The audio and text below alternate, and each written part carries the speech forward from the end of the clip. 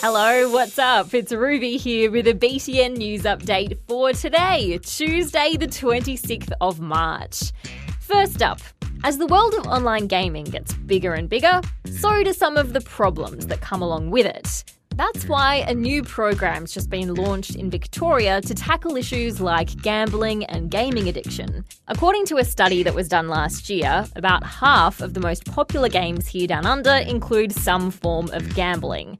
That can mean things like in-app purchases, loot boxes that give players randomised rewards, things that are bought using real-life money. It's got experts pretty worried that it could lead to kids developing gambling habits when they grow up.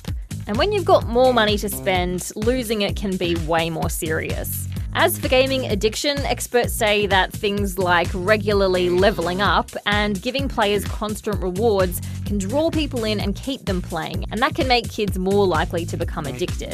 The main focus of this new program is to help parents better understand some of these problems so that they can educate their kids on how to make sure that online experiences are safe and healthy.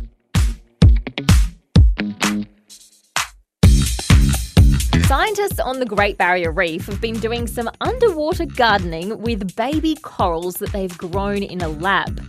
These corals have been specially bred to be more resistant to coral bleaching. That's what happens when high sea temperatures kill the algae that live in coral. And when the algae dies, that can sometimes end up killing the coral as well. The scientists are going to be checking in over the next few months to see how the coral's doing in its new home. A 2-year-old orangutan has been rescued in Indonesia. It was found in a suitcase that someone had tried to smuggle out of the country. Apparently, they wanted to keep the poor little orangutan as a pet. Airport security also found 2 geckos and 4 chameleons in the suitcase. Must have been pretty crowded in there. Police have arrested a Russian traveller, and I'm happy to report the orangutan is now safe and sound. When the pop star Justin Bieber chose to shoot a music video in a remote, beautiful, largely unknown canyon in Iceland's wilderness, he might have expected a pat on the back for giving the region a tourism boost. What I'm sure he didn't see coming was a stampede of Belieber tourists so big that the Environment Agency has had to close down the canyon to visitors. According to the guidebook Lonely Planet, the number of tourists there has doubled in 2 years. And the fragile environment just cannot handle all those extra trampling feet.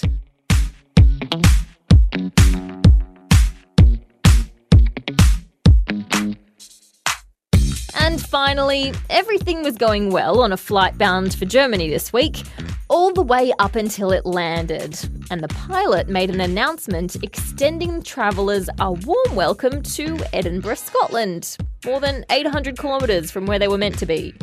At first, the passengers assumed the pilot was joking, but pretty soon they realised they were actually legitimately sitting on tarmac in Scotland.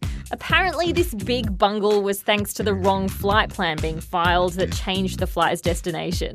The unexpected layover lasted 2.5 hours before the plane set off for where it was actually meant to be, in Germany.